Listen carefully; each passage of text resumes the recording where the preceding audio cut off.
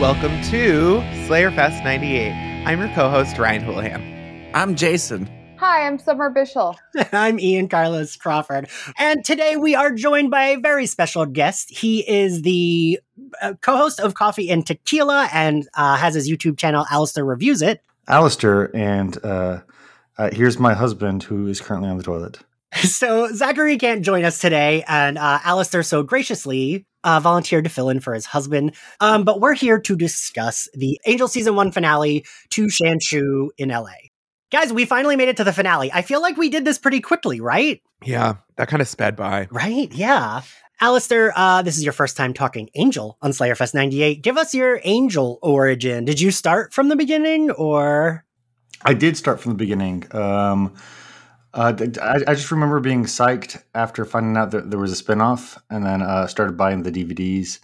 And I remember because I purposely made the point of watching one Buffy episode and then trying to watch the other one based on how they were coming out, but then they started getting out of order, and it just became a whole issue. So I just watched it through. But I love it. I love it. And Alistair, I have to thank you for me and you are the ones working on Zachary because it has been rough for him getting through Angel, but you have been telling him it does get better, right? Yeah, that first season, it'll do it to you. Yeah, the first season has gems. It definitely has gems, and I really love a lot of the first season, especially as Zachary's rewatching it. But sometimes he'll ask me for cliff notes, and I'll say, "No, you got to watch it yourself." I think the first season has a lot of really wonderful things. It's just that Angel has a lot of stuff going on, and it doesn't showcase everything that everybody likes about the show. Yeah. It showcases like some of the things I really love, great, but not like everything. Mm-hmm. And I think was the same for Buffy, but that the things it did showcase are more crowd pleasers than the things that Angel was showcasing. I've said showcase a lot, but I really like the first season, and I think it's great. It's just, it's easy to make fun of. There are big stinkers in there. Yeah. And it's a pivot from Buffy too in terms of tone and everything, because now we're in Angel's whole area, and the only kind of brightness of Buffy that we have is Cordelia. That's always nice. I was even thinking how different it was, just like the blowing up of the office. Like that's like something Buffy, right? Like they blow up the school and it is a big thing, but this is like season 1, we're exploding the office. Yeah. And like the explosion doesn't look bad, right? Like they work with it. No, it's not bad. Yeah. I can show you modern explosions that do not look that good. Yeah. They took a loan from the Buffy budget. Yeah. Right for that. I actually looked that up on BBC. It says that producer David Greenwalt revealed that Angel Investigations was blown up during the episode because the sets were too cramped to film in, and they wanted a bigger set for season 2. I had that same note for when we got to the explosion because I thought that was interesting. I'm so sorry. No, that's okay. But right, I do think that's interesting that they blew it up just because they were like, let's do a new set. This is too crowded. They do that in real business too. They just use insurance. Yeah, you know what? Yes. Much like real life. Summer, as someone who has starred in a genre show, do you think like, is it more common with genre shows, you think, that they're like still finding their footing? With genre shows? Yeah. I feel like the genre show I was on knew exactly what it was going to do. Yeah. I was going to say. Yeah. Like Sarah Gamble knew what she was doing from the get-go. I don't think there was any confusion there. Actors didn't feel confused either. I mean, there was a clear tone. Yeah. That was going to be developed. But like we had a major set shift season 2. But, and the actors didn't know about it, but I think the creators did. They built the entire like throne room season 2. We didn't have that season 1. It was like all break bills all the time. Yeah. And then suddenly there was an entire new stage that was like a fucking castle. So the show like did expand in a huge way. So I feel like an expansion of a show makes sense after its successful like freshman year. Yeah. Like world expansion. Yeah, the world building, like mounting a world so that the audience understands the rules and stuff is really fucking hard. Yeah. And a lot of shows are not good at it. And I think it's funny because The Magicians is a specific show that like did do it kind of like perfect stick the landing.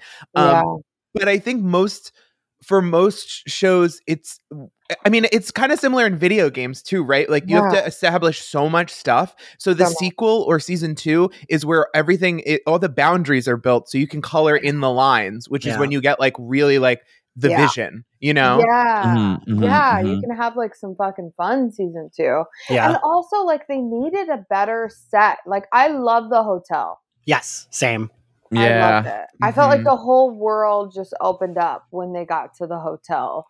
The hotel told me who Angel was, but not in like a literal sense, like in an emotional sense. It's an empty hotel. Like that tells you a lot about who he is when he starts like taking people in and stuff. And an office, like a strip mall office in the middle of LA it wasn't giving that. Yeah. No. I'm not gonna lie, I still miss The Office a little bit. Like just watching season 1, it just felt cozy, and he had this little lair downstairs and his like elevator. It also cozy. like I feel like it also just it much like the show though, it's like the struggle to get off the ground, and then you know, and then the hotel was such a great upgrade. You go from your like Skid Row apartment to your like, I mean, this is like in the 90s vision of things, to your like fixer upper, like, oh, I'm gonna improve, I'll do the hard backbreaking work house or whatever. And then I guess eventually you've got corporate tower in the sky. I stand on the small people for the greater good. So we open the episode right where, as Jason mentioned before recording, we did a blind date together, and it picks up right after that episode, which is weird because, right, Jason, that episode doesn't feel like it should be pivotal. Yeah, but when we were talking the last, it's like the end really is just like, yeah, why wasn't this the whole episode? But it moves fast. Like, and this episode gets right into it. And like how much it gets into, and then it's just like, oh, now the credits are what? Like, we're already halfway through the episode. And I like that we like opened, they're like still decoding the scrolls that they got. Cordelia wants to know if there's anything about her in the prophecy. With how quick it picks up, though, do we know? Like, I mean, you probably know. I obviously wouldn't. Like when it was aired, were they like? Was it like a two episode series finale or season finale? I don't think so. No, I don't think it was. Interesting. Oh. Yeah, because it like really picked up quick. Like it would be a super long episode. Yeah. But so like, and it is weird that. I mean, I guess it makes sense. Like, we really do plant, like, this finale is pretty important moving forward. You know, we've got the Shanshu prophecy introduction. We've got the, like, Darla. We build up Wolfram and Hart. I mean, this is, like, the back half of this season, like, the last third. They really were like, oh, Wolfram and Hart works better when we do have a set cast of lawyers. And it does, right? Like, I think, like, having Lindsay and Lila and then, like, Holland as the head, like, kind of nondescript boss man, it just works better, right? Because we know these characters, we like. Well, the first season felt very much like sometimes on Real Housewives they have a bunch of open slots for housewives, but they don't know who's going to be good or not, so they do a season with tons of quote unquote friends of people who just keep showing up on the show, and it's clearly an audition. And I think like some of the lawyers they were cycling through, they were like seeing who worked and who didn't for long-term casting, and like I think I like that Buffy and Angel do a lot of that. Like a lot of the people who became Buffy's long-term characters were there because they kind of worked in a 2-episode episode. I mean, it's sometimes against Joss Whedon's will. And I think that was a kind of a smart move for the first season to be like, there's lots of lawyers, and then find a couple that we like watching. Yeah. You know? Yeah. That's lawyers and cops, because Kate, oh my gosh. True.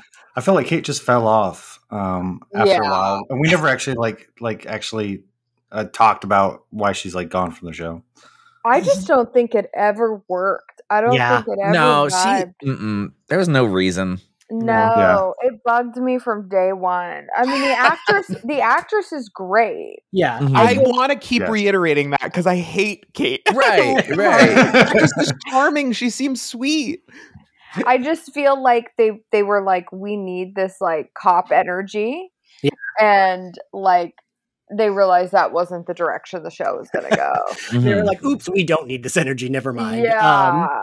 Yeah, like So how are we it going to makes sense. explain all of Wolfram and Hart when the cops only show up when they want? You know what I mean? Yeah, Like, Like, it the cops wouldn't make have sense. to be corrupt, and then they're their own thing you have to deal with. And I just don't think the tone is right. And then you've got legal stuff to deal with on top of like lawyers can be fun villains if you don't have to get into court, because then it's a court show no matter what you do. Right. Yeah. You know? Yeah. I know. Yeah, and so we see we get them going through the scrolls. We get Wolfram and Hart. It's Lila, Lindsay, and Holland. They're there.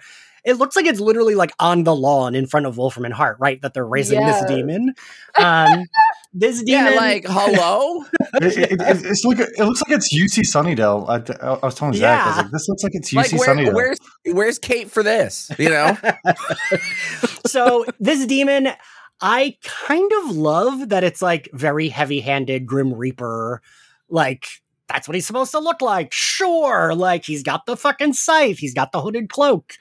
It's very silly. But before that, I forgot. This beginning is pretty long.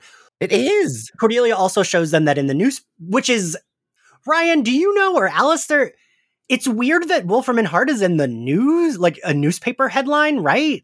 Or is that something that they had been doing this season? I don't remember. I don't remember seeing anything like that this season. Right? I think that this was another one of those things that like they were like trying out, you know, like Yeah.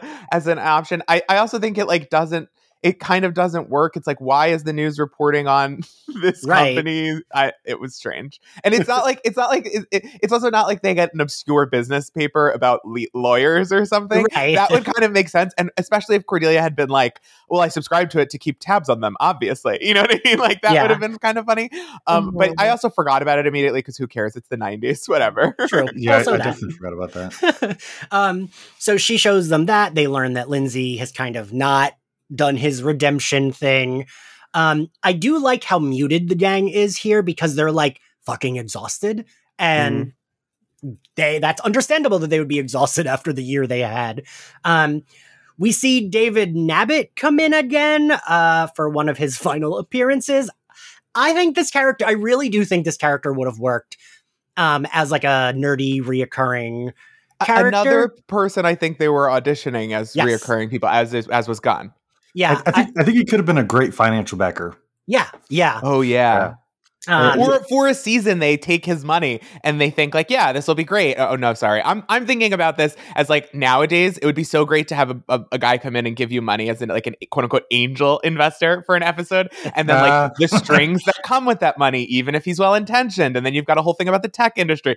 That could have been fun, but I also realized that like I don't think they realized what they had on their hands. They were just like, we've got geeky enough stuff going on. We don't need another geek. You know? Zach, so I tried to watch with Zach. He kept on having to go to the restroom.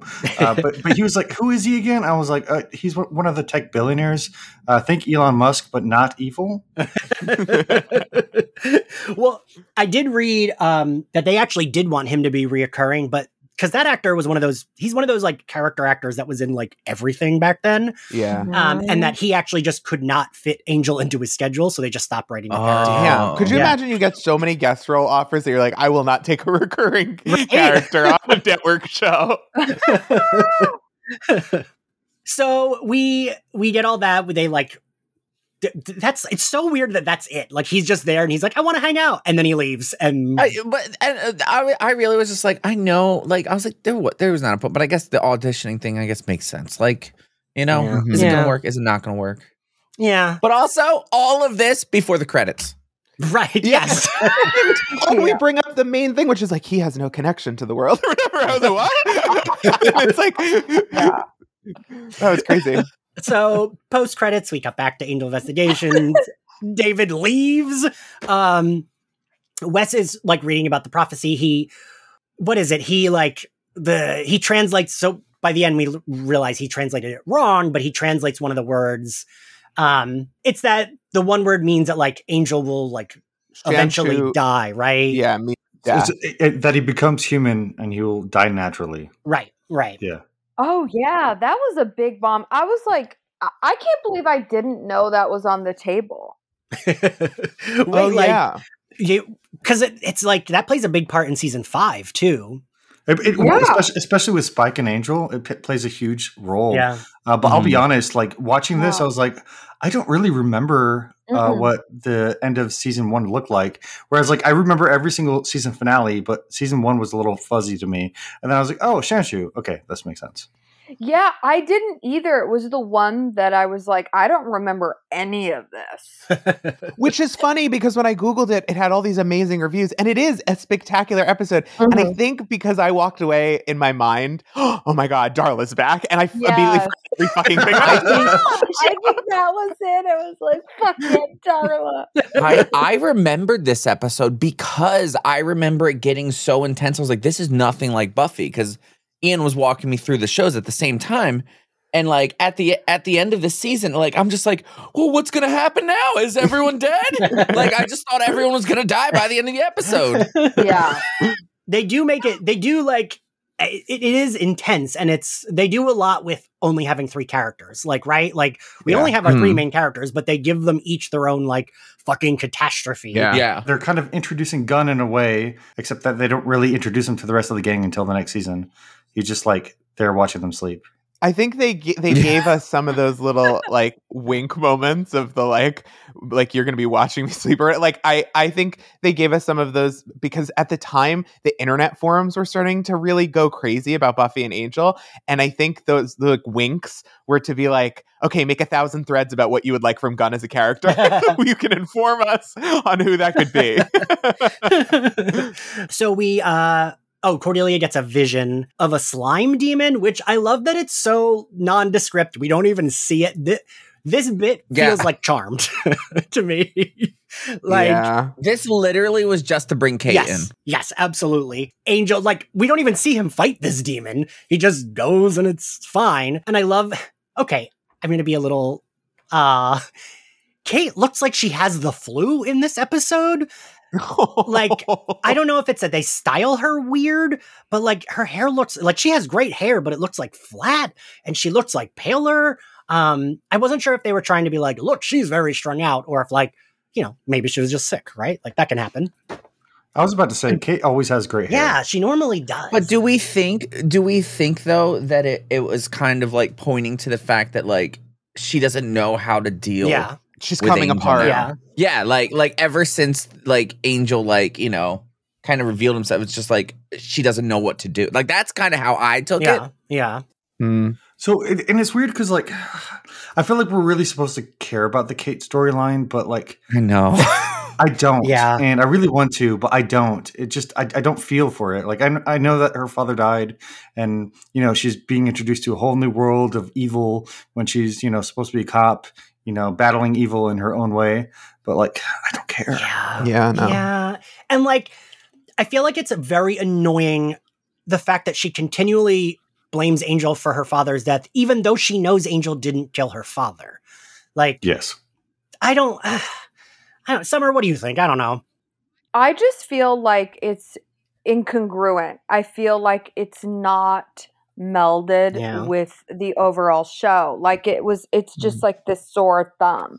And I don't think it's the actress's fault. I think it's just I think it's like a different show. Yeah. And I honestly think it's there in that way because I probably think when they were pitching another vampire genre show in the late 90s, early 2000s, they had to pitch it with the intent of it feeling and looking like a standard procedural, a standard legal or like cop procedural.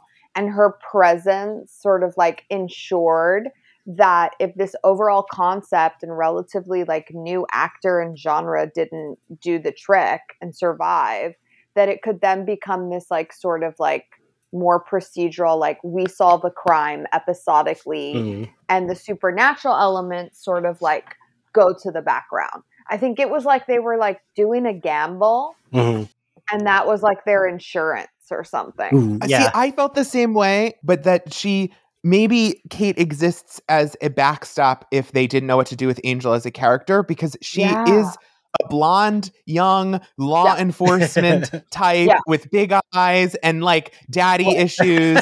Like it makes an easy Buffy replacement if you run out of things to do. But oh my God, don't work with a net because you will use it. Like, don't let me see you use a net. Like, how about that? Yeah. It felt like something like the network like needed to see. Or like, because I could see how it would have been difficult to pitch yet another vampire show without like what they probably perceived to be the reason it was successful. Buffy. Right. Yeah. Like, because he had been on Buffy and he was really exciting on that show, but like he hadn't carried a series before. Right.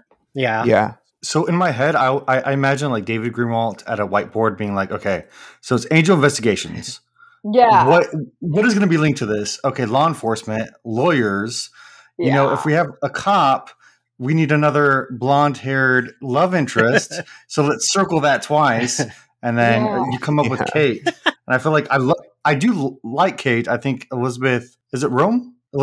I think she does a great job, but I just there wasn't really any chemistry between them two. No. Yeah. No. Yeah. And it was unclear if they were even supposed to. It was like, sometimes I was like, I'm unclear if they're even supposed to have chemistry at this point. Yeah. Well, I think Kate's charisma, this is so many layers deep. Kate's charisma is rooted in this like sort of like secretive sexuality. Like when she's in the club episode, she's at her best because she's like a little bit of a minx and she's a little naughty. But like a cop isn't going to act like that, especially a woman cop. You don't want to see that kind of representation in the late 90s, early 2000s. We wanted women to be as professional as men and not to be put in situations that would make them uncomfortable on camera. Like we were trying so hard to do this weird version of feminism that Kate couldn't access that part of her personality. So you just had this like automaton in some scenes, then like this like sex kitten-y like for like a couple moments, and so you always have this memory that you don't hate her but you can't remember why. And whereas Buffy's chemistry with him and her charisma came from more like of a spunk, and that's fun with like a law enforcement type. But I don't know. I just think Kate didn't work, and they knew that from the beginning, and they should have ditched her instead of ditching Doyle. It's so weird when you consider a lot of the female characters in the Buffyverse and how like we approach them both as like professionals, but also like as individuals and like humans. And we even have Cordelia transition into here, and we have Fred later, who is a 3-dimensional character, whereas Kate, we kind of like keep her as like a 2-dimensional character as a cop. It's weird. They thought that dead stuff was doing something that it wasn't. Yeah. I also think she would have made like a really excellent antagonist. Like I think when they saw that it wasn't working in the capacity that they were utilizing her character, I think transitioning her into like a really a really great antagonist, like somebody getting closer to the truth. Like sometimes she played with that, like I know, and then she finds out she's a vamp, and like, but like somebody running more interference, like really making their lives like fucking difficult, and her being like a fucking like kind of a bitch would have been more interesting. Yeah. I wonder if they didn't do that, and that is 100% true. I love it. That's now canon to me that was a possibility that they didn't do. But I wonder if they didn't do it because, and this, we don't need to get welled into the political waters. The LAPD is very connected in the Hollywood like circles, and you require working with them to get stuff like cop cars to film and stuff like that. And it means they get certain kinds of representation, and they don't want certain kinds of representation. And I think like an LAPD cop, they would have had to have her no longer be part of the police department because you wouldn't want the police department to be your adversary for a season of a television show. Like that would just make your life so difficult to shoot. It would it would actually be like so hard to get all those like the required stuff. So I wonder if it's interesting. I think like that they definitely should have done that from like a editorial perspective. But like had her be on to them. But you're right. I would have never thought about that angle of it. It's just so weird. It was just like this character that like stayed like Play-Doh. Yeah. Summer, I think a lot when I see Kate scenes, I think a lot of I forget what you said like halfway through the season when you're like, she probably got like a 10 episode order. That's why she's in this. Because there's so many episodes where it's like, we don't even need her. We don't need her. Like, yeah. No, when she signed for series regular, I bet her reps were like 10 guaranteed. Because they do that. Right. It's either all episodes or 10 out of 13. Because like there's so many episodes like this where it's like, why is she here? Like, what are we doing? It's funny because she's always doing the same thing, Yes. though. She comes out of the corner and she's like, "Why are you here, you vampire angel? I hate you because of my dad." And then she like leaves, and that's it for the episode. So let's move on from Kate, because so I actually do like the next scene of Wes and Cordy discussing Angel. Like I do like. The thing I like is sitting with these characters, discussing what's going on. And I like that we're kind of like, Wes is like, I'm worried because Angel wasn't upset when I said the prophecy said he was going to die. Like, he does not care. Like, I kind of like that. Right. I like seeing them. I mean, you mentioned this before, Summer. Angel, he was exciting on Buffy, but there wasn't that much to him. It was like, Buffy is his love interest. He is her boyfriend who helps her fight. So we didn't get a lot of this, where characters are just... This is, I think, what drew me into Angel, though. These bits like this. Yeah, because it works, right? It really does. Oh my God. I ate these bits up like all the time. He's so great. He's just such a great actor and he can carry anything. Like he has. I mean, he's carried like 5 shows. Like it's insane. Well, he's also he knows what not to give us because we can project things onto him. Yeah. And like you feel he gives main character energy, which in some sense requires you to know what specifics not to give us, because sometimes his non-reactions or even his big reactions hit a certain note, but he holds it back. Like there's a level of mysteriousness to like why he makes choices he makes. Yeah. I don't know. I really like it. He doesn't let you all the way in. Yeah. Like, come on. And he's so hot that you want in. Yes. Like, who are you? I can make you open up. Wow, that's a good trick. Maybe that's why he's been so successful. Well, it's like a pop star. Sometimes you don't want it's better not to hear from them. Yeah. Yes. Absolutely. Yeah. Oh my God. He's a genius. Maybe that's not I was thinking, like, while he was going down in his elevator again, and they're like talking about like how he doesn't want anything in life. I was like, how I felt like that became like a character block for a lot of male, tall, dark, and handsome characters in like the 2000s, where it was like, oh my gosh, I'm incredibly boring, and like the whole thing was like, oh, I need to bring him out of the shell because he's so boring and broody. And then like, Cordelia says, oh, he's cool. Yes. Like, oh, that's our idea of cool, is like, oh, he doesn't want anything, he's not vulnerable, he's not connected to anybody, he's just completely cut off and dead. That's cool. And it's like, that was no kind of hobbies. cool at the time. I was like, what? How is that cool though? Like, he has no personality. Oh my gosh, I need him. Like, well, at the time, I like looking back at it, my idols at the time this was airing were the Beckhams. You know what I mean? Like, there was a cool like guy who fucking gave no shits about anything, has never smiled in his life that I wanted. Yeah, that was the vibe then. That really, and Jason, as someone who has known me for a long time, that kind of is what I would go for, isn't it? Yup. Definitely. I was like, oh wow, this guy's mysterious. He doesn't give me any attention. I want him. Because I feel like it's a juxtaposition, because you wouldn't ever see like Angel doing like a sushi making class, but if you did, it'd be super cute because he wouldn't do it. Right? Yeah. Yeah. And Ryan, it's funny. I made a note of that because I do like that Cordelia just like, oh, Angel's cool. Like I like that. She just says it out loud. Like, it's so silly. Yeah. Also, I'll say this. As someone who is no longer cool by any means, but was cool in high school, it is funny, too, that, like, Cordelia has this classification in her head of people who are cool and people who are not cool.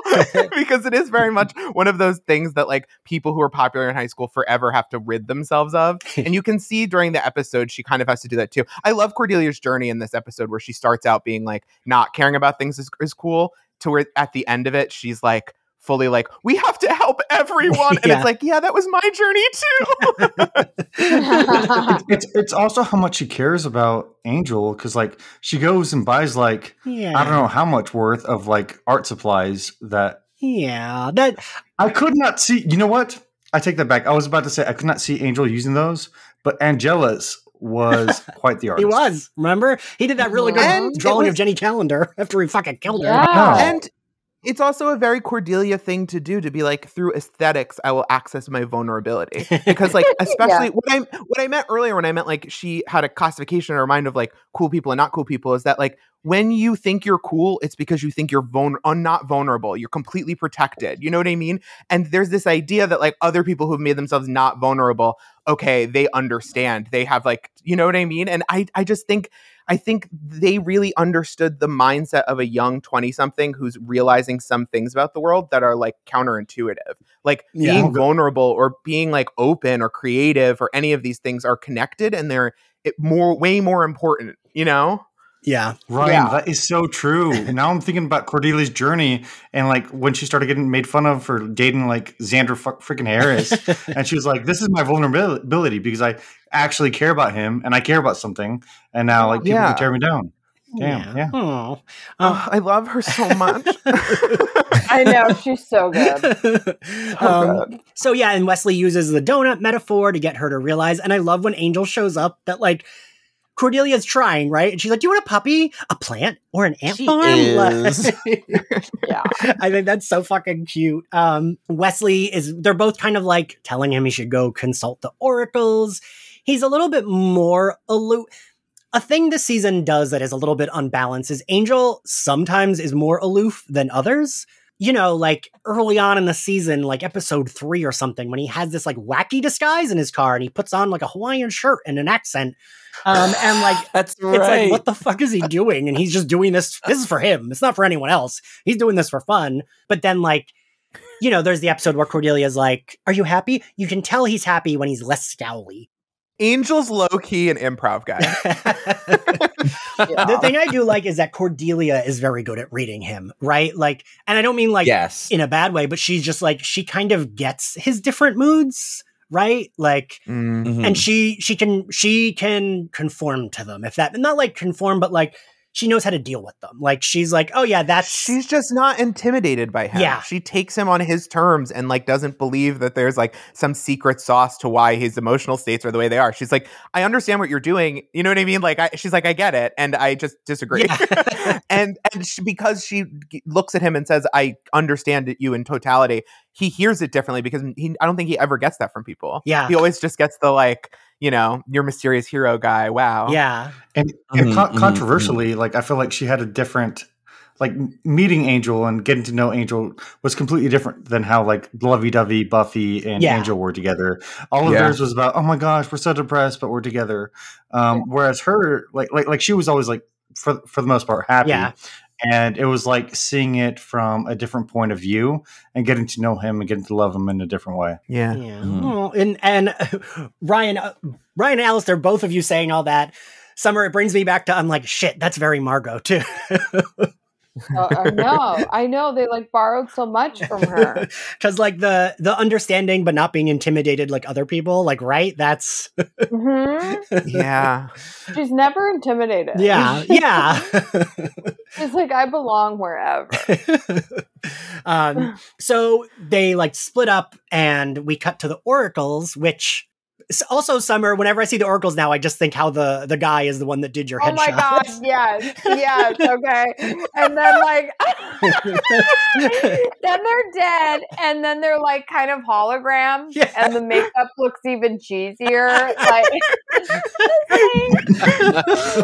wait, but hold up, I didn't even see the male oracle. Because I know they talked to the female one, and she was like, he's dead. I think like, yeah, it was a different body. He must have like because he's only in the scene when Voka goes there, but then we don't see him again. But they're like, oh, right, then we don't see him. I feel like again. he probably like, I gotta go. Yeah.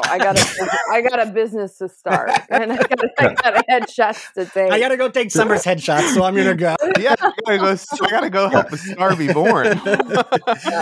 Lessons learned. They need security. And like, I like the Oracles. I really wish they hadn't killed them because they are so like fun camp. But see, this is where I was just like, okay, what's about to happen? Like, this is where I was like, all right, this was the point of the episode where I was like, okay, all bets are off. Like, what's gonna happen now? Yeah, and then it just kept getting worse. Yeah. See, I love that they did that because I think what Buffy does so well is the heightening of like Marvel has a tough time because they went right to God power. And now they're like celestial beings, multidimensional, and you're like, all right, well, good luck in 5 years coming up with something else. Exactly. They did a good job to be like oracles, which is like I have a connection to the powers, but I'm not the powers. Yeah. Which is like, so it's really scary when we see them killed because they've been on this like mountaintop all season. But when you think about it, it doesn't really raise the stakes that much because they can be replaced. There can be similar beings. But in the moment on the show, it's a real like when Darla shows up, it's like a real like, holy shit, drop your cup moment. And it's fun. And I this is another example of they had so many plot contrivances to deal with, so many network notes, so many things they had to touch, actors they were going to try out for one scene, that David Greenwald wove a beautiful script out of it is astonishing. And it really goes to like the point that I feel a lot with these shows, which is that making TV is different than making movies, and it's really fucking hard, and it deserves a lot more respect. And I think it's obviously getting it nowadays, but especially the kind of TV conditions they were making this show under. Oh my God. It deserves a lot of respect to make something that emotionally resonates. Yeah. Like, especially those 22 episode seasons that we just don't get nowadays. With special effects? Like, are you kidding me? Oh my God. Can you imagine the hours they had to work? Oh God. The funny thing that I've noticed from interviewing any of the actors from these shows is, I mean, they're still tired. Yeah. Yes. they're like still fucking taking a nap, you know? Like hearing them talk about like, because, you know, especially with the vampire shows, it would always be like literally overnight shoots. They'd go over on hours like every week. I would crack. I would spend my entire summer at the North Pole or wherever it's sunny 24 hours a day. Yeah. There was moments on The Magicians where I was like, I need to move to an island where it never rains because I love Vancouver, but it rains it wears on you, and you're like working in forests. I'm like, I need to be on a dry beach for years. Yeah, and you're in costumes that aren't necessarily like for the environment, they're for the camera, so it can be cold and you're in a warm outfit. And like I just, especially these angel clothes, these makeups, like at the time I guess I was like, well, they're superstars, that's what you get compensated for, but it's like no amount of money can give you what sleep can give you. I never understood why they always wore jackets on Buffy and Angel all the time, layers on layers on layers, and I was like, y'all gotta be so hot right now. You're like, aren't you in the valley? Like, what? What's going on? I don't know. Maybe the rain is better than the valley. You know? Maybe. Shit. Summer, I'm picturing you putting on that fucking eye patch and being like, oh, in like a forest in the rain. Oh God, I wish there was like an outtakes reel of it. There's probably so much. I didn't make it into the outtakes that much, and I'm like, maybe I was so vulgar. I was like, that's it. I'm just so vulgar and so funny that they couldn't put me in too much. It was so scathing. It would have just been a roast. Maybe, but like sometimes when I'm like, oh, I haven't got my next series yet, I just remember how hard it is to be on a series, and then I'm like, you know what? It'll come, and I'll be wanting to sleep in and not wake up at 4 a.m. So true. Do we think we have better work environments nowadays for actors on series? I think it probably depends, right? I mean, it's so weird. Like, I don't have any even movies were hard. Like, my first movie was so fucking hard to shoot. I was like 18 years old. I was in every frame of that film. Oof. I don't think there was a frame that my character wasn't in. And I was like, I had never done anything really except like Return to Halloween Town on the Disney Channel, which was like a vacation in Utah with my mom, you know? And then I was like, this is what it means. And like by the end of it, I was this hardened broad. Yeah, I have to think that like you can only do that at 18 for some people. Oh, I don't think I could ever do that again because it was like an independent film too. Oh yeah. At 18, you're just like smoking packs of cigarettes, like Jesus Christ. No, I actually quit. Okay, because I was a teenage smoker and I quit so that I could keep up. Yeah, you were like, I don't have the lungs for this. I don't. I need my. I would come home from set and I would vomit. Oh God! Like I would literally, I would just like my mom would drive me home because I was like I had just turned 18 and it's like I couldn't drive myself home. I was too tired. She would she would like get me home and I would like vomit and like then go to bed and wake up 4 hours later. It was so crazy. That reminds me, Jason, remember when you trained for stunt school? Because Jason went to stuntman school and I remember you telling me how much you would throw up just from the training. Oh my God. Oh yeah. I feel like you would text me like, yep, threw up again this morning. Like, oh my God. Oh, we're good. Gonna keep going. Jason, I forget. I think it actually might have been with Zach that I was referencing you being lit on fire. I was like, oh yeah, Jason has a picture of him like just lit on fire. And he's like, what do you mean? And I was like, from stunt school. He got doused in this stuff and lit on fire. Pretty wild. I was always talking about starting a drag school, and that's very funny to me because I always think like, oh, it would be so like the safety things you would have to put in place and blah blah blah. And then I remembered, oh no, there's stunt school. I can put people in heels and make them do backflips. Nobody cares. You just sign a waiver. Yeah. So then we cut to Cordelia, and this scene is so cute that she's shopping for Angel. I like that she's like, well, he's depressed. He wears a lot of black. I just want to get him a hobby. And then it's like those 2 giant bags full of stuff. This episode does a lot of like cute little things with their relationship. And I know I've said this a lot this season, but I really, really like that we concentrate on their friendship first. Yes. And I do think they do a good job with that. Don't you guys like building up like how close they've become? So I agree. But I think that this is the first episode that we start seeing that friendship possibly being another ship. Yeah. You know? Yeah. Right. I agree. Like where it could be, but I think it's just something that like watching, you're like, no, they wouldn't do that. You know, some people just have chemistry. Yeah. Mm-hmm. I mean, it's undeniable. They give me the vibes. Like sometimes you see, and this is so fucked up, but like the older Brady kids, they ended up making a joke out of it in the remake Brady movies because like Greg and Marcia got great chemistry. Yes. I actually remember when we had Jana Spenson on in season 4, they had to stop writing scenes with Allison Hannigan and Mark Blucas because the two of them had very good chemistry together. Damn. They do. Gosh, I didn't even think about that. Because I remember I asked her, I was like, they have really good chemistry, like friend chemistry. And she said that they realized that very early on, that their chemistry was like too good. And people kept saying like, ooh, are like Riley and Willow going to get together? And poor Mark, that sucks because if they had made Xander gay, think of how great his career probably would have been. America's sweetheart, Mark. But damn, he's in a new Hallmark movie. Oh, is he? Oh, yeah. Good for him. Yeah. Ooh. I think I'm gonna watch it here soon. I love him. I think later I might watch a Lindsay Lohan one. I want to watch that one too. Yeah. I like that all of you were like, we're all waiting for it. So then Cordelia, Voca walks by her, like touches her. She gets like all the visions. I hate seeing her like this. Hold on. I have a problem with this scene. This dude walking up in his gold mask, no one turns an eye. What were they saying to the extras? Do not look at this dude in a cloak. I think no one can see him is what it's supposed to be. Oh, I did not interpret it that way. I also thought, I was like, listen, I've been to LA. I live in New York City. I get it. But I would look at him. Right. I'd be like, I get it, but I would look still. I'd be like, what is she serving? Did we use a setting powder? Like, what's happening? Yeah. I do not think they even tried hard enough to make it seem like you don't see They him. didn't. But the only reason why I think that's what it is because when he touches Cordelia, she looks up and nothing's there.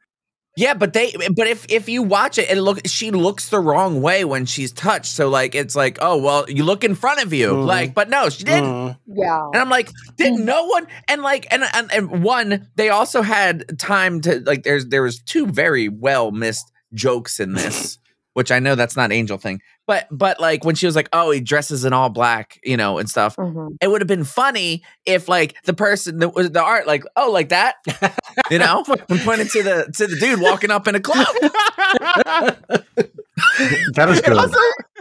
It also would have been funny if they had like put a bunch of performance artists in weird cloaks. You know what I mean? Like they could have gotten, you know, I don't know. Yes, I guess it works because I watching it, I didn't even really think about it. I just thought like, oh, I guess she saw someone in a hood running away from her and didn't think twice. But you could have done something with it. But again, this is an episode where they had to dress up so many different contrived things, and they did a great job of that I'm kind of letting it go. I'm also letting go of the like giant tattoo on the hand as a consequence of my magic just going unnoticed or whatever. Well, y'all are so much better than me because like whenever she touched her hand and she had her visions, my whole thought process was she had 2 huge bags of merchandise.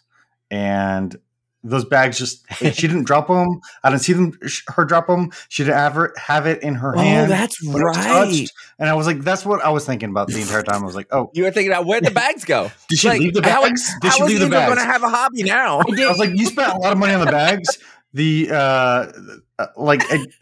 The girl was super happy about you spending all the money on the bags, but the merchandise is just left there. You do see it like just sitting off to the side when they pan out for her screaming. Oh, do you? Yeah, they are just like sitting there. I do like. I kept thinking like how. This feels very true to a city, though, right? Like she's screaming, she falls into these signs, and people are just. That's when it's like true to like LA or New York. Like they're looking, but it takes a second. Yeah, it takes a second. Which is fair, but you would still look, you know? But you wouldn't ignore. You would be like, yeah, well, that happens. Yeah, you would be like, you know? well. Nowadays, I'd be like, oh, she's filming a TikTok. Great. Yeah. All right, so then we cut. Angel gets the call. Voko's walking around his apartment. Again. See, but just walk right that's in. Why I think it's like they can't see him. I think it's like, I don't know. But so he places a bomb in one of his chests. But Angel leaves. Which obviously was very well locked. Angel might as well not even lock that thing. He literally just pulled it open. Also, like, he could have kind of put it anywhere. It didn't really matter, right? It's a bomb. Like, yeah. No, but the scroll. I'm saying, yeah, right. He literally just walks up and opens the cabinet. I'll be honest, that was a really nice cabinet. It was, yeah. Like a super nice cabinet. And with all the weapons he never uses, it's fun. Yeah.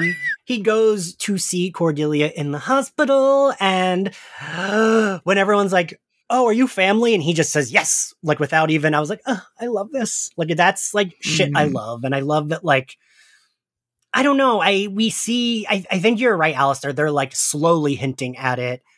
And that had to have been the writers just being like, oh shit, these 2 actors do have good chemistry. Yeah. They're hinting at it, but that also like resonates with what he says what she says at the end. You know, it's okay. We're family. Don't be embarrassed that I'm like warming up blood for you. Yeah. But I also think the we're family thing, like it's a lot different because at first on the phone, he says, I'm her employer. Right, yeah. But then when he goes in the room and sees her in pain, you know, like how real it is. Yeah. Like that's why the immediate, yes, I'm family. Yeah. Like I think he tries to play it off like, oh yeah, we're just, you know, I'm just her employer. But then like, you know, when it comes down to it, yeah, they're family. Yeah. It's season 2 soon and they're family. Yes. I feel like that was a thing. That was kind of the thing missing from season 1, right? Is like the family aspect, but we get there. Like, I feel like this is where Angel is like, oh shit, this is my family. I do care about these people. Yeah. You know, and well, this episode, they take the stakes and the urgency and they're like, let me double it. And that's always fun. Yeah. Yeah. I mean, and again, this episode, it was just like, oh, it's getting worse. Like, you know, like the oracles now, you know, were attacked, and here Cordy's attacked. I'm like, okay, we're good now, though, right? And then, then there's more. Here we go. Yeah, and then so Angel leaves. He goes back to the office. We see Wesley. Wesley is in the office looking for Angel, and Angel is outside, and it explodes. Which my question here is, how many people died? Because, like, that is an office building, and they only had one office there. Like, other... I mean, he works at night, so, you know, I feel like it could be assumed that maybe there's no one else there. Yeah. I guess it's like when we worked at the Museum of Sex, Jason, and there were, like, on the upper floors, there were, like, other offices, but they were never there. They were never there when we were leaving. That's like, true. I was thinking with the explosion that it is a little clean and stuff, but I think sometimes with these genre shows, especially on Buffy and Angel, they'll do something like a bomb because it's not something we want to follow up on as an audience as like fun. Like it's not like, ooh, someone did a magic spell or like used a power or like a laser from the sky. It's like a pretty regular thing. And similar to like Joyce having cancer, it's hard to argue with like it exploded. Yeah. And there's no like going back or like there's no, and I think they're trying to signal to us like just don't think that much about it. And if there was a victim, like we don't worry, we would have told you. That's fair. That's fair. By making it more interesting. He saves Wesley. The police and ambulance and paramedics arrive. They take Wesley away. I actually do like Angel uses his top voice in this scene, and I love it. Oh my God, yes. He basically tells Kate, I didn't kill your father, fuck off. Like, I felt like this also needed to happen because he was trying to be fair to her, right? Like, her father died, she's grieving. But, like, fucking, he didn't do it. So, like, and his friends are now... He's also still showing a lot of patience. Yes. Like, he could have been a lot crueler or shorter or... But I think he had just enough because, like, he has now lost everyone. Yes. And now she just shows up to yell at him. Yeah. And I think he still has just enough self-control where he's not, because it's the control of I have a soul. Yeah. But I'm still a vampire, like a powerful vampire, you know? Yeah. So I feel like it was just enough, but it's still as close as Angel gets to shut the fuck up. As close as he gets to emotion at all. Like, I'm gonna use his technique now. Like, I can't stop thinking about it. I'm like, I've been giving him too much in these takes. Like, hold back the good. You want to know what I'm thinking or feeling? You give me 3 hours with you. Yeah. Like, are we giving him too much credit here? We might be. Summer. Works. Hey, if it works, it works, baby. A win is a win. Summer, in your auditions, you could be like, and hire me to find out what my emotions look like with a wink.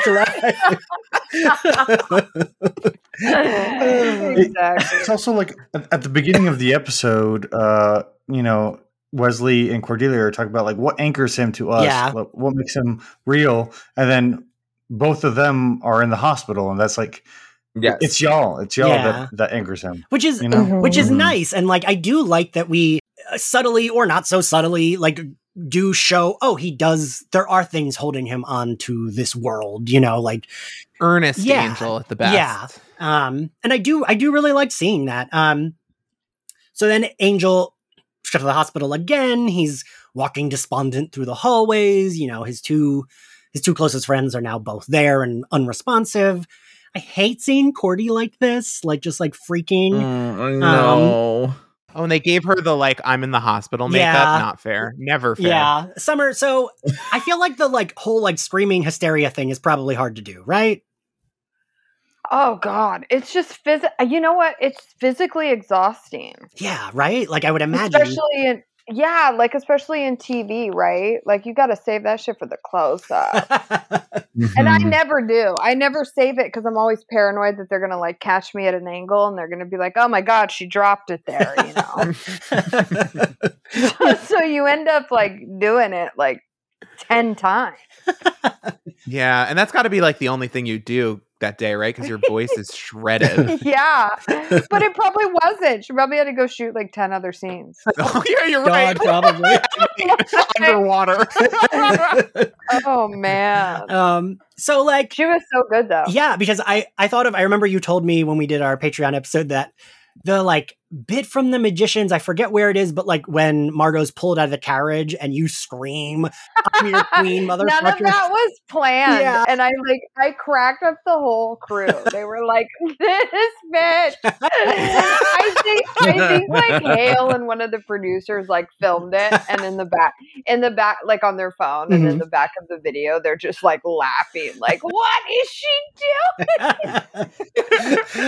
Candace was there that day, and I really wanted to impress her. You wanted to look cool. Kind of. So we then see Angel sees the tattoo, which doesn't matter. We don't really go into that, but the tattoo kind of like leads him to the oracles, is when he finds out they're dead. But yeah, I would have even been into like the oracles as these weird spirit hologram thingies, because like she's still serving camp when he's there as a ghost, right? When she's like, "I've only been dead for a little bit and I don't like it." Like, I love that. She's also wigging out, Mama. She is wigged. She looks like American Girl doll, honey. She does. I just love their silly gold and blue paint. I don't know. I love it. I love it. That woman spent hours in a makeup chair getting detailed work done, and we're out here like, camp. But it is. She's like, "You know how long I sat in that makeup chair, motherfucker." It's crazy because they were like a season 1 staple too. Yeah. But then like they're like, "Oh, read the script. I'm getting killed off. So like this is like my last thing." Yeah. I'm like, oh gosh. She makes it work though. I mean, they did their job. So So Angel, the like scythe that Voka used to kill them, he like pulls out and he like goes with determination.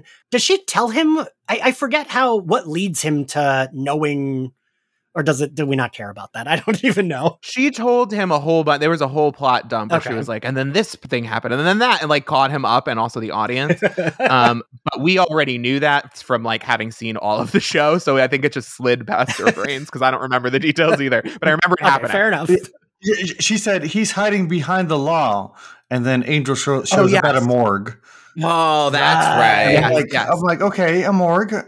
I don't know how this like. Okay, I just like. I thought it was like the vault where he stole the scroll from. I thought that's where. I guess it wasn't. That was my assumption. All right. So Angel goes to Gunn to ask for help, because I do like that once they introduce Gunn, they do use him, even if it's something like this where we don't see him again. And they show him doing nonviolent good deeds, which I was like, all right, thank you. Yeah, exactly. And I do like Gunn has a very like breezy, jokey tone here, and I kind of like that with Angel. I like that. We like that gets less and less once he becomes more of a main character. But I mean, it's not anywhere near like Cordelia-ish, but it's a little bit that where it's like lighting a little fire under his ass because he's so self-serious. I like when other characters are not so serious with him. Mm-hmm. But it also is weird that we just don't see him again. Well, it's also like, I'm thinking about it right now. When Angel asks you to guard the two people in his life that currently he like thinks is the most important, like that's a huge compliment. Yeah. Like that's a huge compliment. Yeah, because he could have called up Buffy. Right, yeah. If we're being serious, he has a nice Rolodex. He's like, I'm going to break Faith out of jail real quick just for a few days. We get that, and then we get, what is it? Lila, Lindsay, and Holland. I do like they arrive, and he's like, oh, they haven't even gotten to the Latin yet. I like seeing like real world annoyances with a ritual and like merging with the demon world. Yeah, kind of. I do like that shit. Yeah. Voka is, we see this giant box. There's 5 vampires attached to it. This box, Mama, the whoever did the prop construction on this, hell yes, it looked so good. It was so heavy. It looked so real. I say this as someone that worked in the art department on a game show and never got to make anything nice. I was like, damn, that must have been a cool week for a woman named Alexa who's got strong arms. But you know, someone still has that box somewhere. Like that box is still together somewhere. Yes, it's in someone's backyard, and when people ask about it, it's like, shut the fuck up, leave my box alone. Not to call out Zachary, but while we were watching this, he was like, why are the vampires trying to pretend that they're not trying to pull the box apart? And I was like, Zachary, they're chained to the box. They're obviously going to be sacrifices for whatever is in the box. And And I gotta say, for the budget they had, I think it looks cool when they all dust and then the dust is swirling around, right? Like, Yeah. I think it does look pretty cool. All right, hold on. I have another issue with this. Here we go. I'm sorry. The thing is, I love this episode, so I had to find things I didn't like. All right. And here it is. Why did they put the casing to the scroll just on top of the box, just laying there, open? Why? Why did we do that? You're right. Not very respectful. You're right. Like, it seemed very careless. You're right. Like, this is an important scroll. Why do we put it here? Yeah. Why do we put the case here? It's maybe take yourself seriously, Yeah. right? Like, we're giving you a 401k here. Take your work a little seriously. Clean up your workspace. This is embarrassing for the company. Yes, clean it up. Like, you're about to do something awesome. Make it look good, at least. So Angel jumps through do we call that a window? I don't know if we call it a window. Whatever the hell is on a mausoleum. That's, I guess, a window. Breaks through. Him and Voka have their inevitable fight. And I do actually, this fight is edited very weirdly. And I was wondering if, Summer or Ryan, either you might be able to speak to this. I was like, I wonder if this is like not a set and they actually film somewhere, because the fight is edited so weirdly. It's like they're afraid to ruin what's around them. I don't know. I think it definitely looks like they break a couple things, and I did think like, oh, that they must have reshot this multiple times, because you can see different little flower holders are broken, and then they break some, and I'm like, oh, random other ones are broken, so maybe this is from like, we can only do this how many times because we only have so many flower holders. Right. But I also got the vibe that it was shot in a really small space, and they didn't have a ton of like continuity for the fight. Like, they couldn't track everything, so there's just a punch here, a kick over there, very Power Rangers. Yeah. Yeah, it felt like that to me too. Like, it felt like they were like, it's a finale and we can't make this like a 2-day shoot. Yeah. Yes. That's fair. I kept on thinking, why is Angel always showing his back to Voka? Because he kept on doing that so many times. Yeah. And Voka was really like a one episode shtick. Yeah. You know, there's no lead into Voka. He just like came in, and then we have maggots, and yeah. It also goes quickly, because the scenes where we're not fighting, sometimes the fighting is the meat of the episode. This episode very much wanted to get us past that, because there's a lot to happen in the post adventure, you know? Yeah, that's true. So they like have their fight and then Lindsay steps in to like finish the spell. Yo, and was anyone else hot? Oh my gosh. I thought that was such a commanding move. I was is. like, Lindsay. That's what I'm saying. I was like, ooh, yeah. I want to run my fingers through Christian Kane's hair. It is good hair. It's like very of the time, but it still works for him, I think. Oh God, it's probably baby soft. Still wish he had a suit that fit him better, but yeah. Lila's sidelined. He says, Lila, go check on. I don't even know what she's checking on. But she like steps out. Lila, we're not comfortable with Angel punching you yet. Yeah, so. Summer, I don't think you've been on a Lila episode yet. What do you think of Lila? I love her. Right? I love her too. I think she's a badass villain. Yeah. And I like her 90s haircut.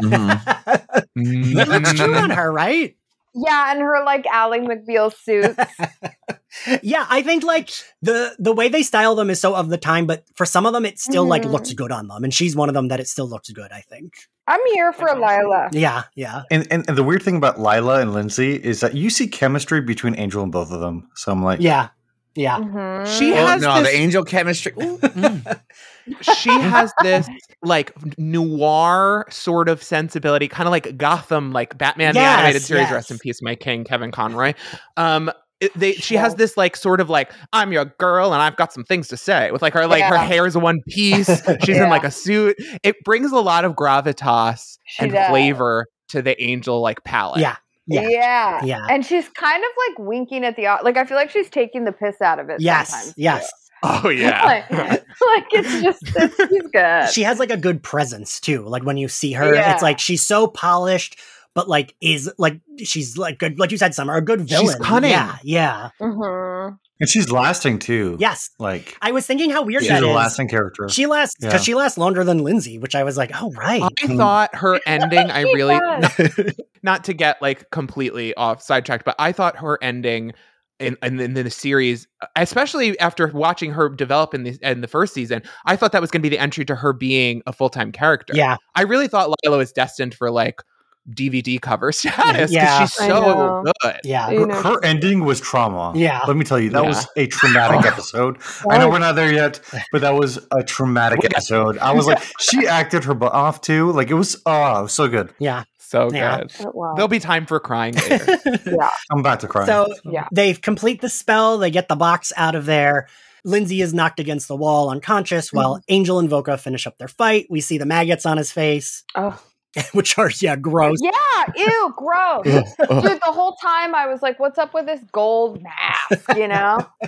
And then you And saw, then the maggot. ugh, I hate them. I like thinking that it isn't part of his magical like creation that he picked it out. He was like, I hate my maggots. And he like went to like a flea market and picked out a mask. And they were like, it looks great. No, it It covers was the whole actually the thing." market he was at with Yeah, Cordelia. It made sense that his mouth was mostly gums. I'm not sure if they were like trying to make it blood, but it looked like gums to It me. did, right? Ugh. Oh. Yeah. Didn't love it. Angel then kills him pretty quickly.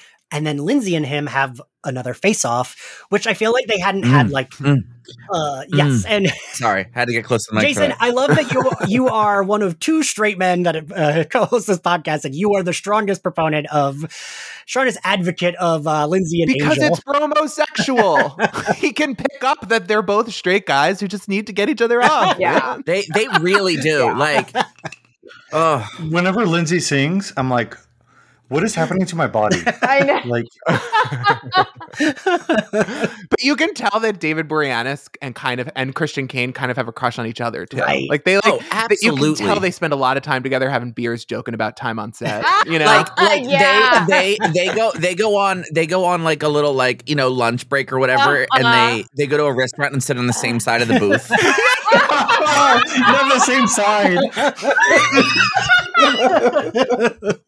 God. splitting their milkshake at Crafty to 2 straws.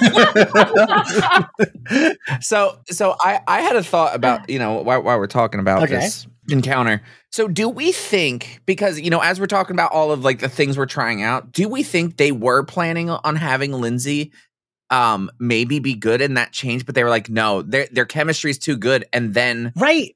we can't have another, like Lindsay would be too strong for Because- this team. Like, and would Especially like the episode we just covered, Jason. It feels like such a yeah, weird. exactly. That's what I'm Yeah. thinking. Like, Mhm. I wonder if they couldn't find a way for Lindsay to organically be part of the team. That made sense, but they were like, first off, let's do it for an episode. That sounds fun. We love working with Christian. And then they were like, listen, Christian, you're going to be back a million times. Look at Spike. Look at whoever. Yeah. It's probably more fun to do that than to try to like shoehorn in something we're not sure can work. And mhm. it didn't end up coming to fruition, but there's definitely a world, I think, where they kept that card in their back pocket. Yeah. And I Right. think a lot of the show is that. And it makes it sort of interesting that the choices they did make. Like what made Gunn stand out far and beyond Lindsay when they're Mhm. both like straight guys with strong presence. You know what I Yeah. mean? Like they both Yeah. had a similar dynamic to the group. And I guess they went with Gunn because it's like he's also more unexpected, and they already have a lot of ties to Wolfram and Hart. So I guess that was like, Yeah. well, we already established these relationships. Why not, if we need to make Mhm. stuff up, tie in somebody? Well, I think like later on when they've already established Gunn, when we have Lindsay, when we have like everybody, on board, it would have been cool to like, him come back around. Lindsay McDonald did an amazing job. Yeah. Yeah, and they also like the show is about redemption no matter what. Like it's like anybody can be redeemed if they really want to change. You can change. It's really hard, and like you're not going to wash all the blood off of you, but you can change. And like they do go into that a little with Lindsay later. Like we get some of it. It's never satisfying enough, which is probably for the best because Angel's a show that always leaves you wanting more. Cordelia is a perfect example. And it's Yeah. interesting. And Angel does it with his acting. We already know that. Well, it's interesting, like talking about like Gunn and then Lindsay himself, where like Gunn season 5 is like in a very similar position that Lindsay was in. Yeah. Yeah. Yeah. Yeah. Like it almost transitioned the character to what Lindsay would have been. Yeah, there are archetypes that they kind of play out like similar, like Anya and Cordelia are in a similar boat. Yeah. And you've got early Wesley and Doyle in similar roles. It's like they have ideas for things they want to play out, and I think it's why the show it sticks with its themes even when other stuff isn't working. And I think it's why the shows are so strong, is because you really do, they have cohesive things to say. They really do reinforce themselves. You can teach a college course on the feminism of Buffy because they keep coming back to feminism and revising their own ideas with different characters. Yeah. And I think that that's like the strength of it. But it does make it confusing because sometimes you're like, why can't Anya and Cordelia do a double feature episode? How fucking fun would that have been? You know? It's also like weird because like they always like replace Cordelia with Spike all the time. Yeah. And I'm like, where's the correlate? It works, I guess, maybe. Yeah, I think it does. I think it does. But like where? Like what was the thought process for that? That's more like viewpoints. Like they have different voices that they use, and some of those voices are really Joss heavy, and that's where you get the Buffy speak stuff from. And I think Cordelia is one of those. Spike is one of those, but other ones are not as Jossy. There's like a Jane Espenson quality to the way that Willow speaks that in my mind that's the iconic dialogue of Buffy. Even though I know like in cultural studies it's probably not, but the way Willow speaks to me is just so. It comes from a place that's very empathy driven, which I think is sweet. Well, I'm curious for Gunn if they brought other writers on board for that, because it seems like a divergent. Yeah, there's a lot of stuff with Gunn that I think the writers did not understand AAVE, and they just did not understand like Black culture, and they tried really hard. And I'm sure J. August Richards rewrote a lot of stuff on the fly. Yeah. But like, it's interesting because you kind of have to take Gunn as what he is, which is like this group of people wrote a character that they didn't have a ton of attachment, or if there was anyone in the room, which I don't believe there was. Like from what I've read from the Gunn character, it wasn't written in a way that was like write what you know. Yeah, it's not someone of authority on the show, so it's tough. Like you kind of have to take that storyline for what it is. Yeah, and be sure to note that it is what it is, but. It's another example where J. August Richards is great and the idea for the character is great. And it's similar to Kate. But at the end of it, I don't like this guy. And I don't think it's anyone's fault. It's just like these people shouldn't have been writing this. Though I think third season Gunn onward, I really connected with. Yes, that's when he gets I loved third season Gunn onward. And I think that season 2, he was finding him. Well, we were finding out how to fit the character within the cast. Yeah. And then season 3, he was there. Yeah. Season 3 is just such a good season. Really? I mean, season 5 Gunn really gets me too. We're getting way off. Okay. We got to back that. Season 5 Gunn's great though, and we'll get there. So Lindsay holds up the scroll and says, "This is the only way you can heal Cordelia. I'm going to light it on fire." And Jason, what does Angel do? He cuts off his fucking hand. He sure does. So hot. So fucking hot. Oh, wait. Here's my last problem, because I had to find problems with this episode. Here's my last problem of the episode. This is the other joke. Lindsay literally says, "We sever your connections to the powers that be." Angel cuts off his hand and doesn't say anything about what he just said. You sever my connections, I sever your hand. No, he said, don't believe everything you read. Yeah. Like, seriously, we didn't just, you just said, oh my God, I couldn't. That follow-up was so missing. I'm like, I was expecting it too. And this is like my 5th time watching it. And I was like, oh, he doesn't say it. Oh, okay. That's what you're saying? You even could have had Lindsay say like, that was a bad comeback. And Angel's like, I cut off your hand. That was a really good comeback. Like, you dated Buffy, the queen of comebacks. Right. And this is another instance of Angel not giving us enough. Like he read that line and was like, no, I'm not doing that. No, we're not giving you a Woody retort. So he cuts off his fucking hand, which I did forget is a thing with Lindsay, that he is missing a hand. And then he takes the scroll and he leaves, and we cut to the hospital. Wesley's reading from the scroll to heal Cordelia. It works. She says that she has her. I don't know that we needed, the thing I don't know that we needed is her saying out loud the thing that we knew, that she was like, oh, I saw so much pain. I want to help everyone. Yeah. I almost feel like, and Summer, I'm curious what you think. Sometimes I'm like, the audience is dumb. Summer, what do you think about that? Because I really feel like we get that Cordelia is transitioning and changing. We don't need her to say it out loud. I don't know. What do you think? Yeah, I think we kind of get it. Yeah, that's kind of how I feel about it. But I do like that then we you mentioned it already, Ryan, when we cut to her feeding them. I do really like her saying, don't be embarrassed, we're family. I know you drink blood. We Yeah. all know you're a vampire. No big deal. Like, I think that, for me, that would have been enough to be like, look how much she's changed. She's literally calling him family. Yeah. What I don't like is when Angel says she's just not. I mean, that Wesley's not Right. used to the new you. Right. Whereas it's like, oh, so she had like a complete character, like a character rewrite. Yeah. development, during this, which I get is traumatizing, but I felt like it almost dismissed how she was before that. Yeah, I think that's Angel.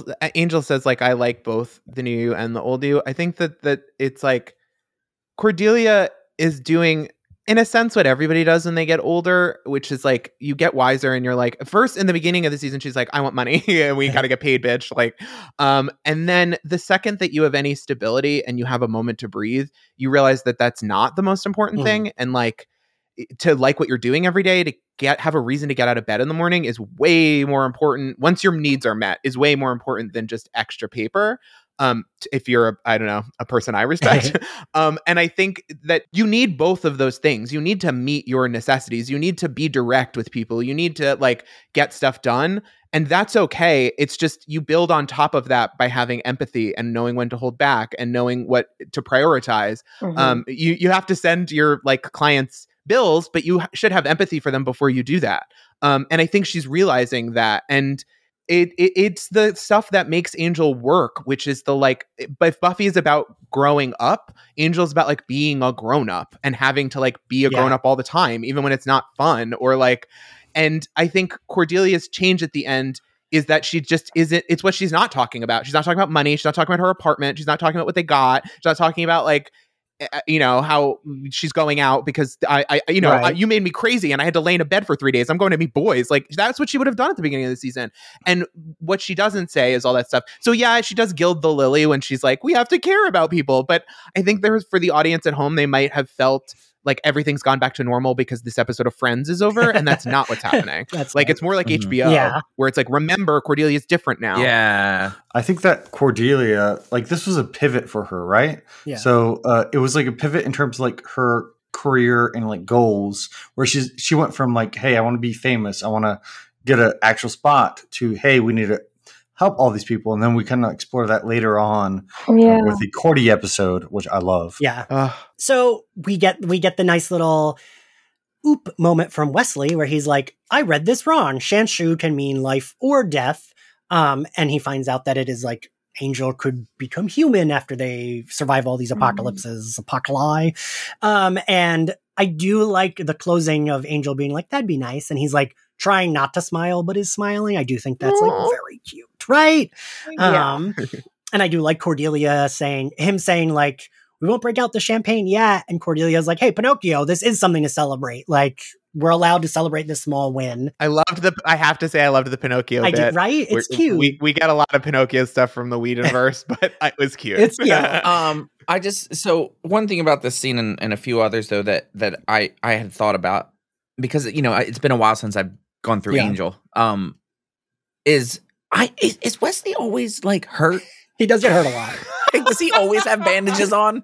I feel like that's just a continuing theme throughout the whole Giles series. is always cleaning his glasses and Wesley is always cleaning his wounds. You know what, Jason? I love that because I feel like people need to be more hurt in the Buffyverse, like physically. I remember being like, "Oh, when did Buffy like you bleed? went through a window." Yeah, Right. Everyone on the show is that clock from Charmed that they destroy every episode and then it's back in the next episode. But so then we kind of end, and then we get a little kicker. We get our, closing scene of Lila, Lindsay, and Holland all entering the room of like secret stuff, and they're looking at the box and they're talking about it.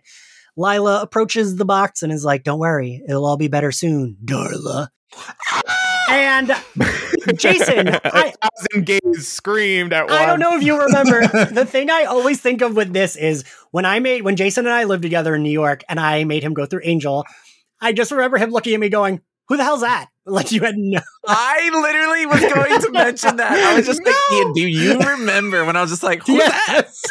Because I remember being so excited for you to see the reveal at the end and you just being like, I don't know who that is.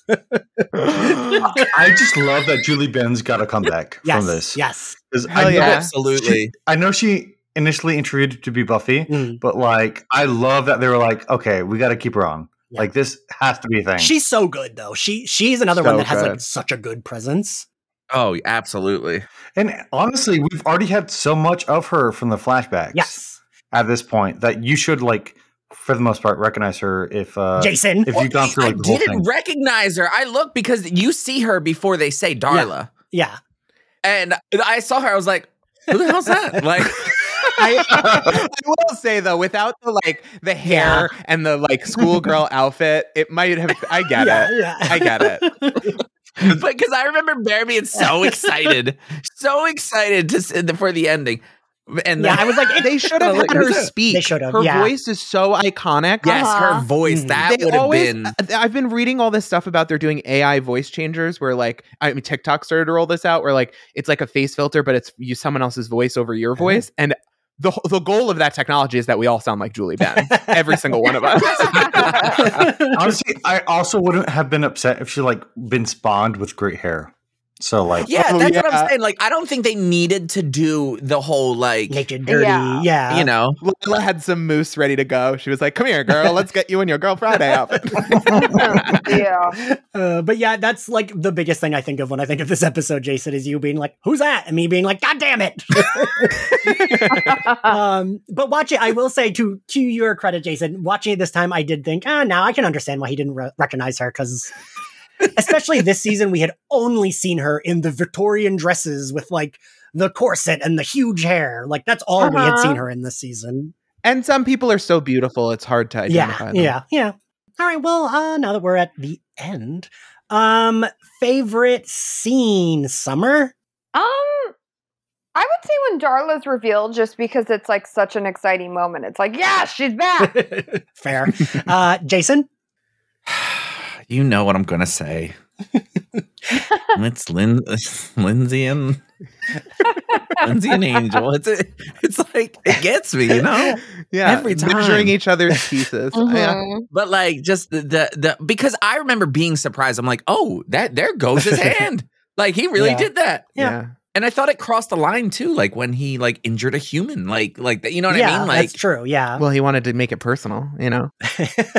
oh, he did. Ryan? I like when Cordelia's shopping for art supplies. Would have watched 40 minutes of it. Alistair? I love when Angel held Cordelia's hand as she woke up. Yeah. Oh, Because I was like, I felt it then. I was like, oh, this is going to work. I think for me, it's a tie between the end where Angel and Wes and Cordelia, when she hands him the blood, I really like that beat.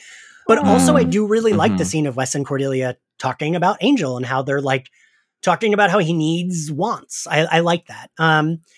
This one's a little not great for it, but favorite outfit, Ryan? I mean, not to bring it back to it, I really did like what Cordelia was wearing in that art scene, but I will go with the Oracle's. I'll give it up for their unforgettable outfits and the wigs.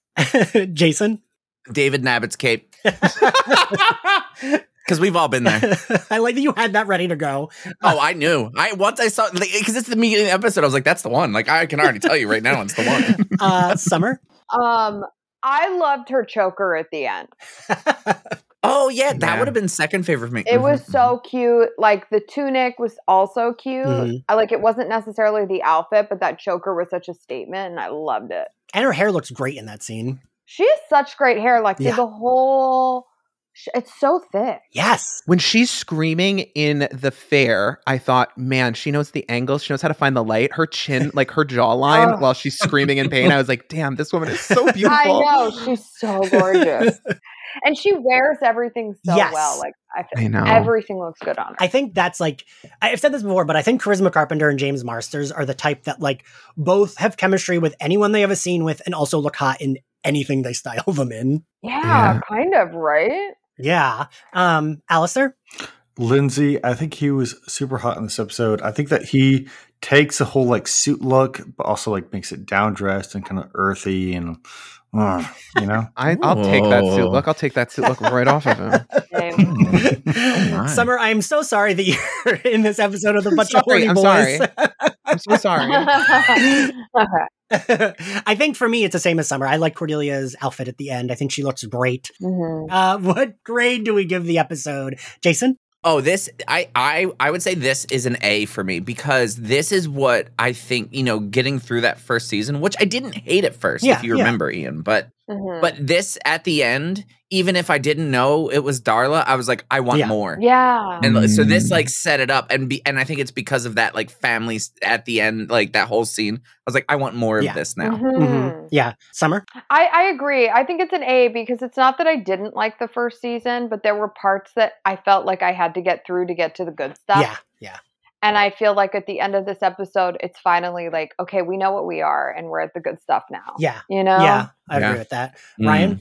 An A. I have to say, especially when you think about all the stuff they had to do, the giant checklists of shit they had to get done, like it's an A+ when you think about the like network notes and the constraints. Like that they pulled it off is crazy. That it emotionally resonates still today is great. Everyone's really like on their ball, on their A game. It's weird. I feel like I could. Even though this episode has to do with a ton of plots that you would have to explain, this is an episode I would air for somebody if I was like, you should get into Angel. Yeah. Oh, nice. Yeah. Alistair? Zachary and I agree. It's an A. And I also agree. I think that we had a lot of good moments in this episode. And I think that some of the moments transcended the episode where like the Shanshu or the Cordelia thing coming through. But I think that everybody put their A game in this, and it honestly kind of like made me excited to like watch season 2. Yeah. So. Yeah. I'm the same way. I give it an A, and it's not like it's a favorite episode, but it's a good episode. And it's a good finale for all the reasons all of y'all said. I agree with it. It very much is like, cool. We are more comfortable with what we're doing. I feel like the theme of the show, the characters all feel more comfortable here, more like this is what we will be doing. And I like that because I think the show gets infinitely better once it realizes, oh, we're going to lean into the ensemble cast rather than, oh, the other cast members are there sometimes, but it's mostly just Angel. Yeah. Because I don't care about like the monster of the week and what human he's saving from that monster. I care about the characters. And it's a reminder that like Angel's not a problem. He just needs something to work with. Yeah. And like, him just like saying he's fam. Like, I love that shit. So yeah, I very much same. I'm like now excited to get to season 2 with everyone. Thank you all for joining this recording. Thank you, Alistair, for filling in last minute for Zachary. If you like SlayerFest 98, you can find us on Apple Podcasts, Spotify, YouTube, and anywhere else you get your podcasts. You can find us on social media at SlayerFestX98. You can subscribe to our Patreon, where we have finished What If Season 1, Harley Quinn's Seasons 1 through 2. We will be getting to Season 3. Any and all support is much appreciated. You can follow me at ENXCarlos. Jason, where can everyone find you? You could find me. My name's Jason. Good luck finding me. You fucking dummy. Ryan, where can everyone find you? At Ryan Houlihan on all social media, and however you make Mastodon work. I know, but you probably don't. It's on my Twitter, which is melting down at the moment, but there's lots of links on my Twitter. It'll be a great graveyard landing page. Summer, where can everyone find you? At SummerVishal1 on Twitter and SummaryVishal on Instagram. And what is your upcoming movie? I'm in a movie called Four Samosas that hits theaters and on demand on December 2nd. Woo! Yay! Yay! And Alistair, where can everyone find you? At Alistair J. Patton on all social media.